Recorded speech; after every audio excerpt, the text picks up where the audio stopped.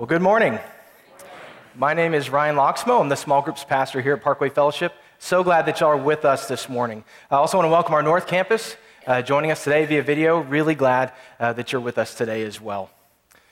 You know, today we're going to talk about forgiveness. It's a subject that is at the very heart of Christianity. And when I look back on my life as a Christ follower, this is an area where I can look and say that God has helped me to grow the most. Because there was a time in my life when I believed that there were some people who had done things that were so bad that there's no way they could be forgiven. I really believed that God's forgiveness sort of ended at a certain point. But God changed my life through a true story that illustrated the biblical view on forgiveness. And I want to share that story with you this morning. Corrie ten Boom was a Christian woman who lived in Holland during World War II. And when the Nazis took over the Netherlands, they began to hunt down the Jews and send them all to concentration camps. Now, Corrie and her family were Christians, and they believed that God had called them to protect the Jews and to hide them so that they wouldn't be sent to the camps. And they did this at great risk to their family. And eventually, the Nazis found out what they were doing, and Corrie and her sister and their elderly father were sent to a concentration camp as a punishment for concealing Jews in their home. And actually, in the camp, her sister and her father died.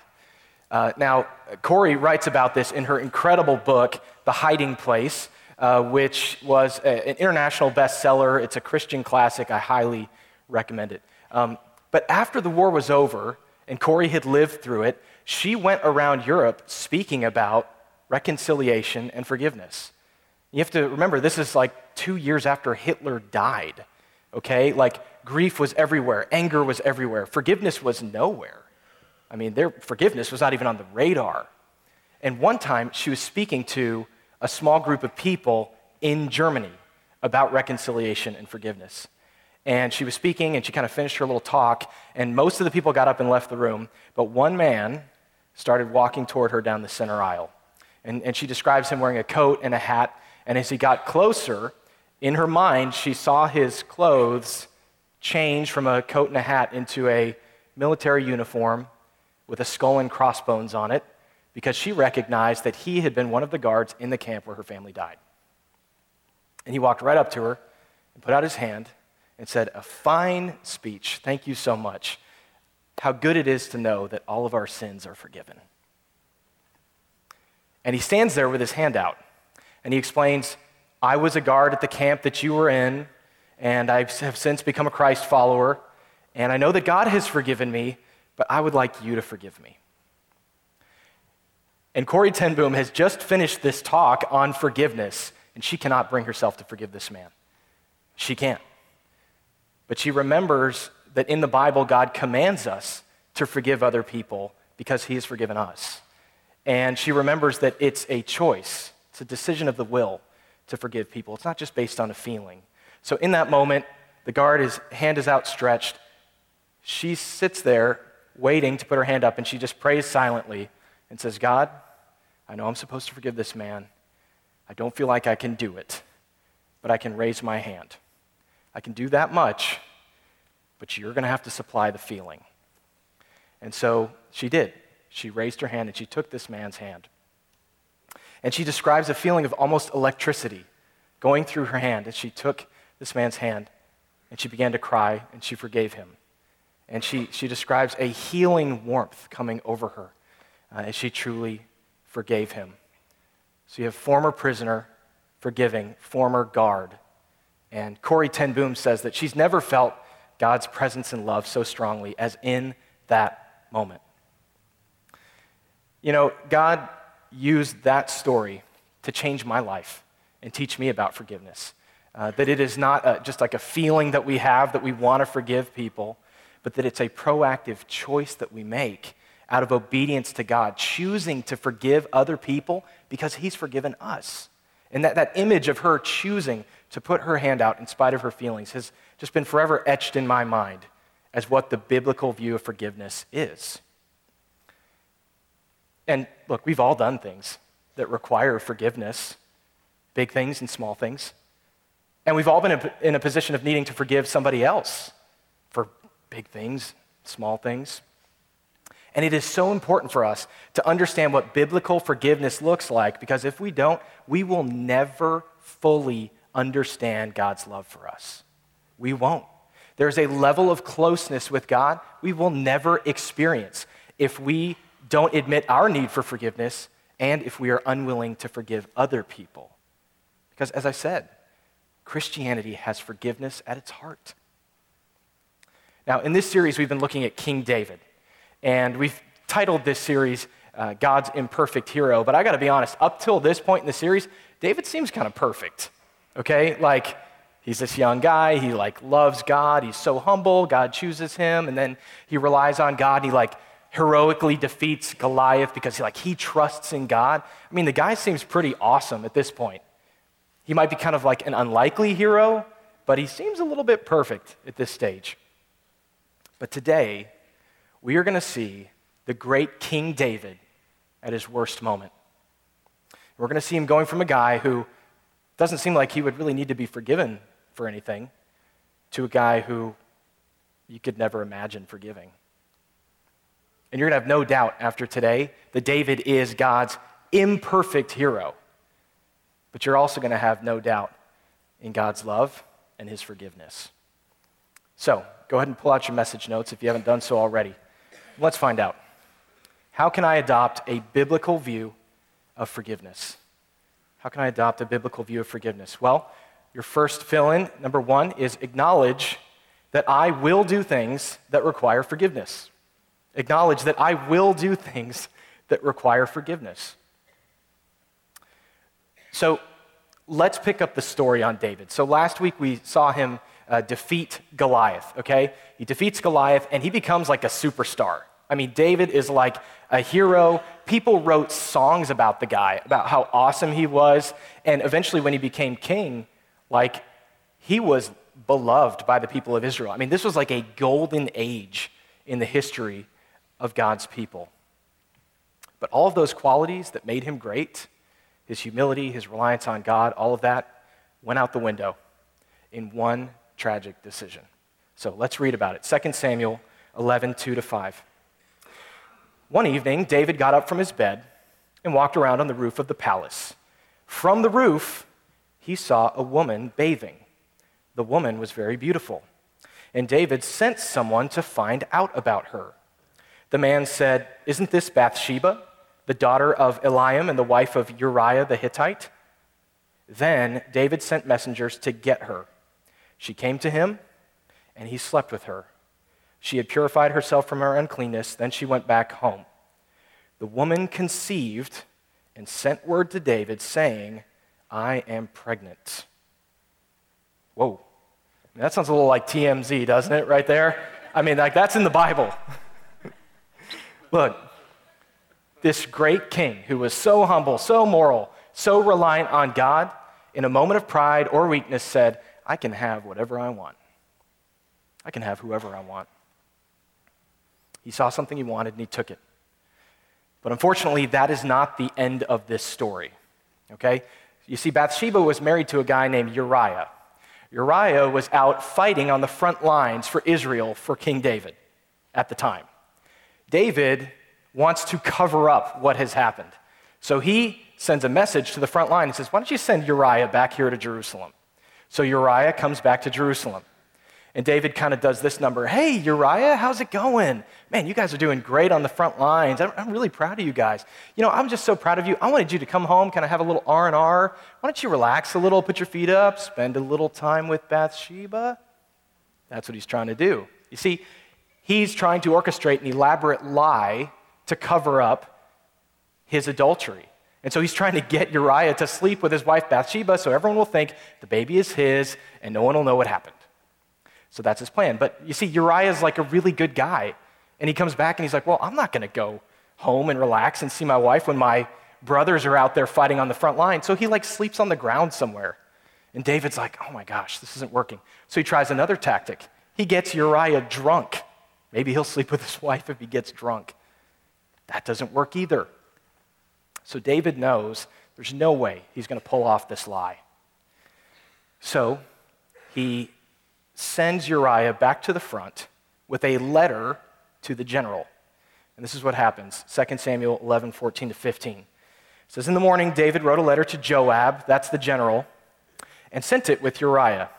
In it he wrote, put Uriah in the front line where the fighting is fiercest. Then withdraw from him, so he will be struck down and die. And he did. Uriah was killed. And David married Bathsheba, and she gave birth to a son. And so in a matter of days, David has gone from celebrated man of God, hero of Israel, to an adulterer, liar, and now a murderer. Now look, this is a fairly extreme example, but if a great man of God is able to sin in such an extreme way, don't you think that you are capable of sinning and needing forgiveness on a daily basis for lots of things? Of course you are. We all are. We're all capable of doing things that require forgiveness. You know, maybe you just have said some careless things recently to your family, and it's hurt them deeply. Maybe you tend to just look out for yourself, and it's caused a lot of pain for the people around you. Maybe you tell lies as a habit, and that's caused a lot of damage in your life. Maybe you sort of make your coworkers feel unappreciated, undervalued. Maybe you struggle with losing your temper with your kids, and it's becoming more and more frequent. Maybe you're rude to the waitress or the waiter at restaurants when you go out to eat. Maybe you neglect your relationship with God, or you just fail to make your spouse feel loved and appreciated. I mean, none of us are beyond the need for forgiveness. So the first step in adopting a biblical view of forgiveness is simply to acknowledge you will do things that require forgiveness. You have to accept that simple reality. You're not perfect, and no one else is. And so you shouldn't be thrown by the fact that you have to apologize sometimes. You have to ask for forgiveness sometimes. That is where it starts, simply acknowledging that you will act in ways that require forgiveness. It's that simple. You've got to acknowledge that first. But what else can I do to adopt a biblical view of forgiveness? Number 2, when I sin, admit it and ask for forgiveness. When I sin, admit it and ask for forgiveness. Now look, I know you're probably thinking that's easier said than done, okay? I get that. I'm not saying it's easy. I'm saying it's biblical. I'm not saying it's easy. You know, if you've had an affair, or you've struggled with an addiction, or you've just hurt people in your life, admitting you're wrong and asking for forgiveness could be the toughest, most significant thing you've ever done. I get that, okay? But David did it. He did it. And let's see how he did it.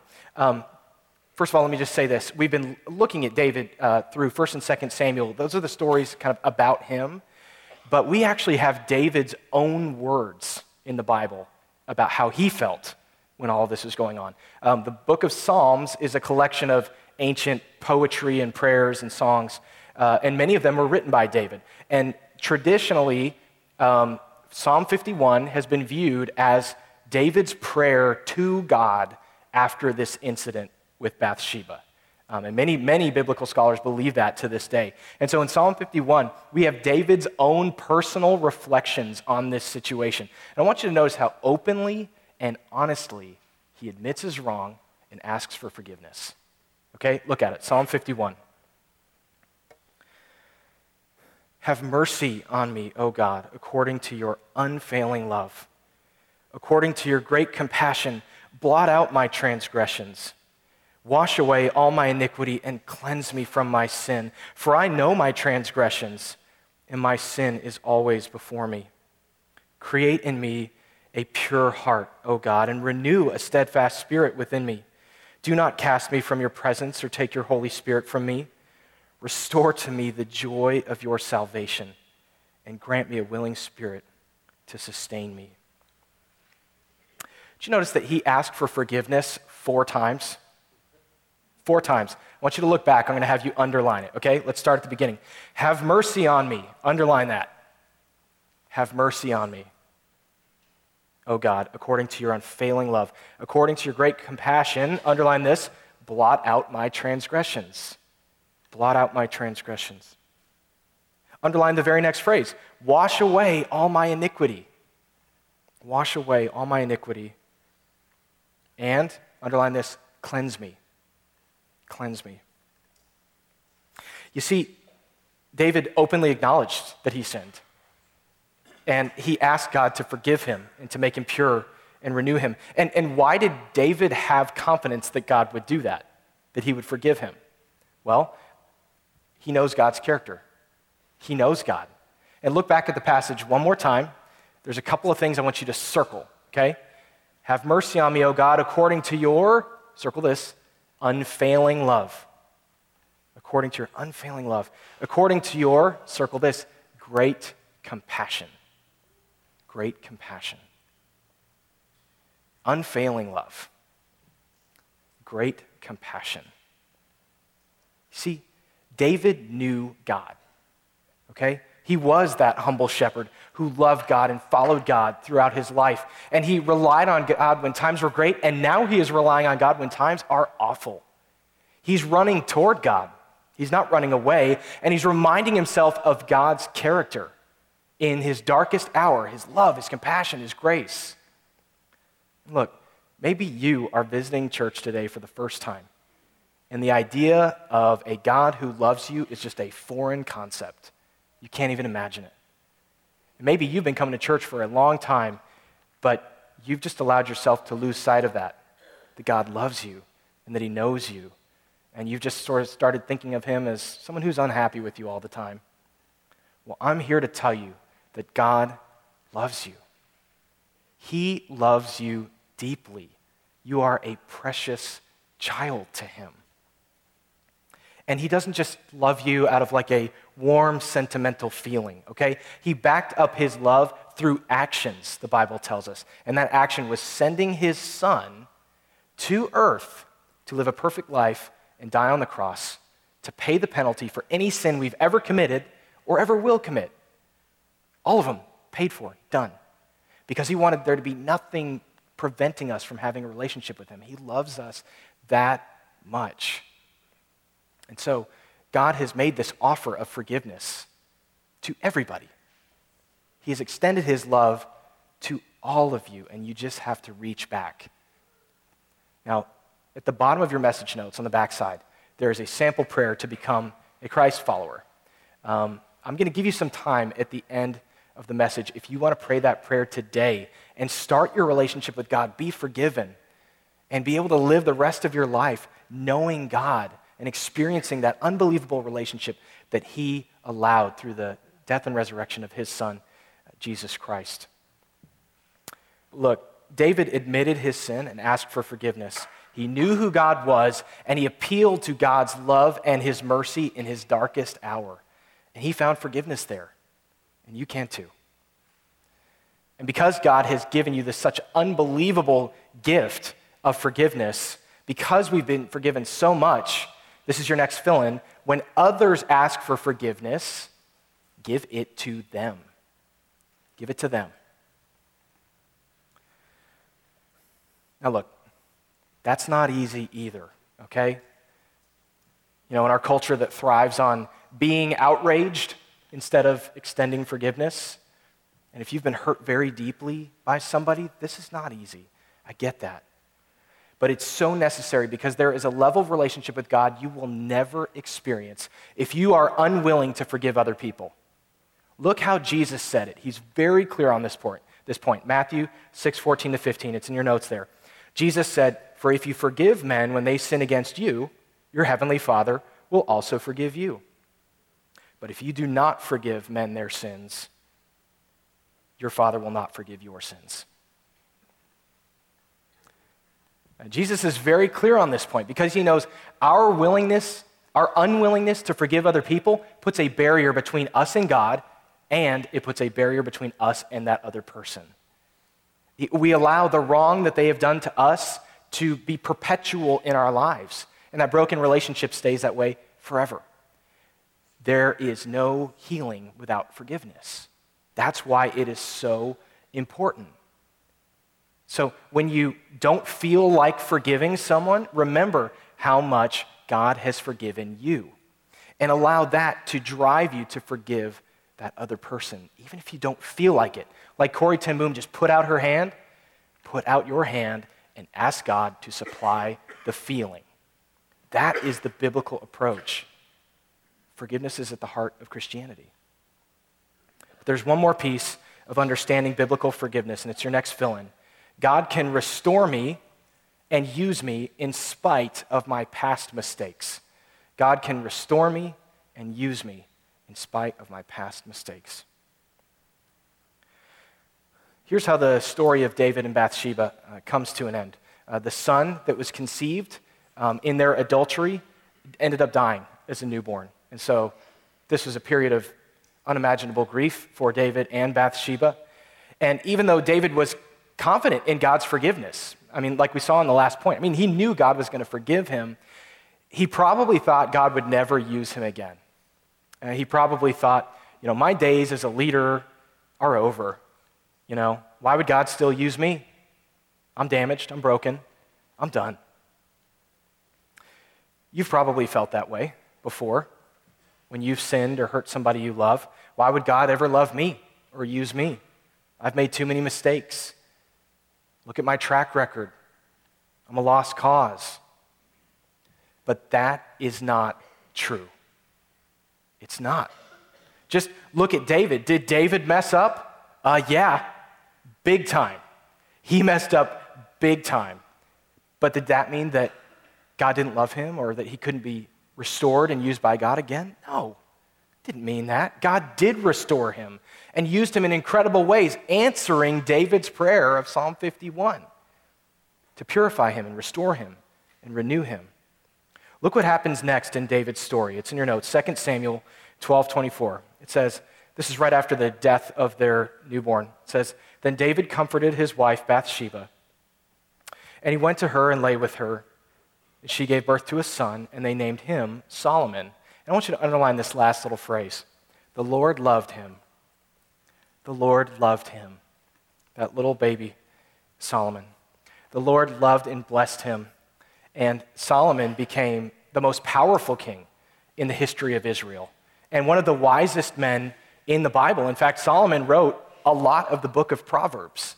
And so God seriously blessed David and Bathsheba through him. And so this incident with Bathsheba, it did not define David's legacy in spite of how horrible it was. God forgave him and restored him and used his line to do incredible things.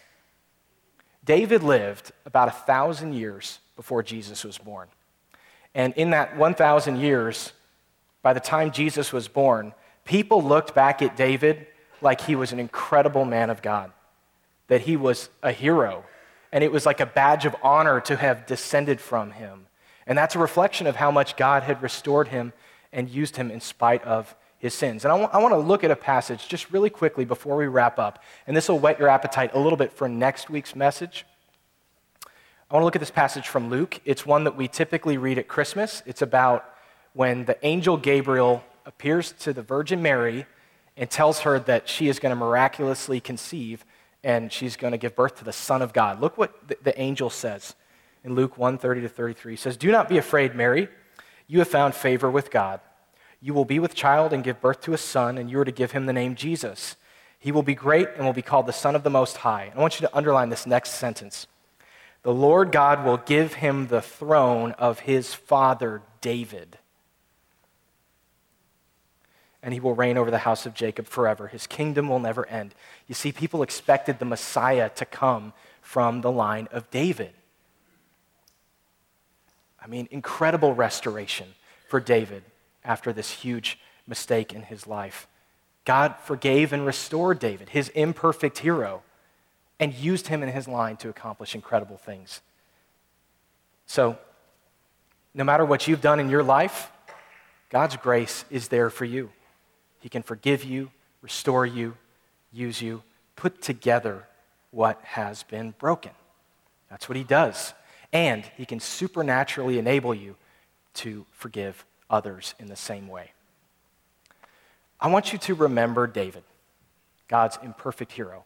And I want you to view the story of David and Bathsheba as ironclad evidence that there is no limit to God's love. There's no limit to his forgiveness and grace. And as we go into Thanksgiving this week, that is something to be thankful for. So go ahead and pull out your connection card. Let's take some next steps.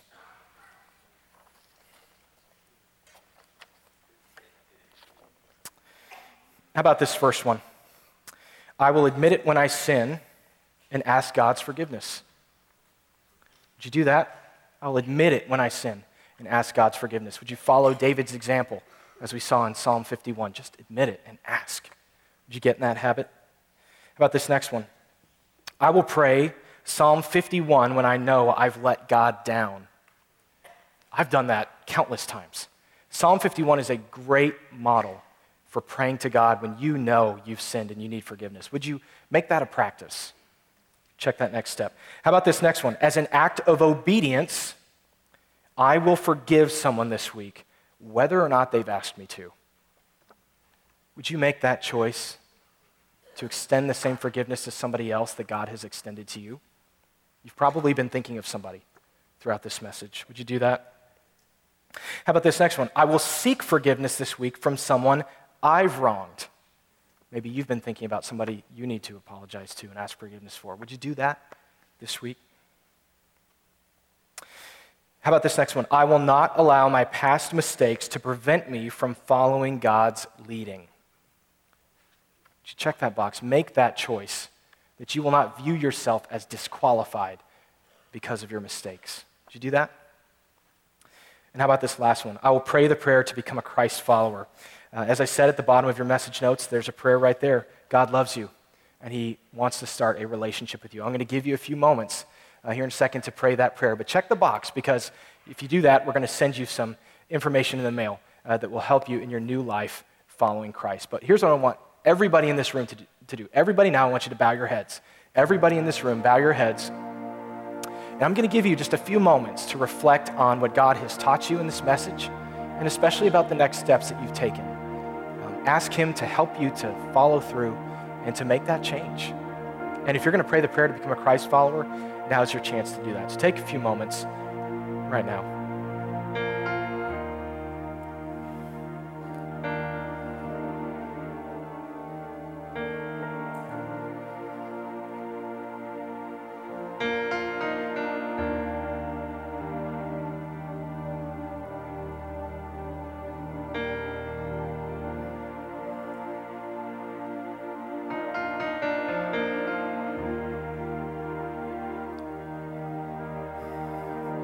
Heavenly Father, we thank you for your love for us and your willingness to forgive us in spite of so many mistakes, so many hurts, so many wrongs. Lord, I pray that the truth of today that we have learned about your forgiveness would drive us to seek you out and to ask forgiveness when we need to, and to forgive others, Lord. Help that be a defining feature of our lives, accepting your forgiveness and forgiving others.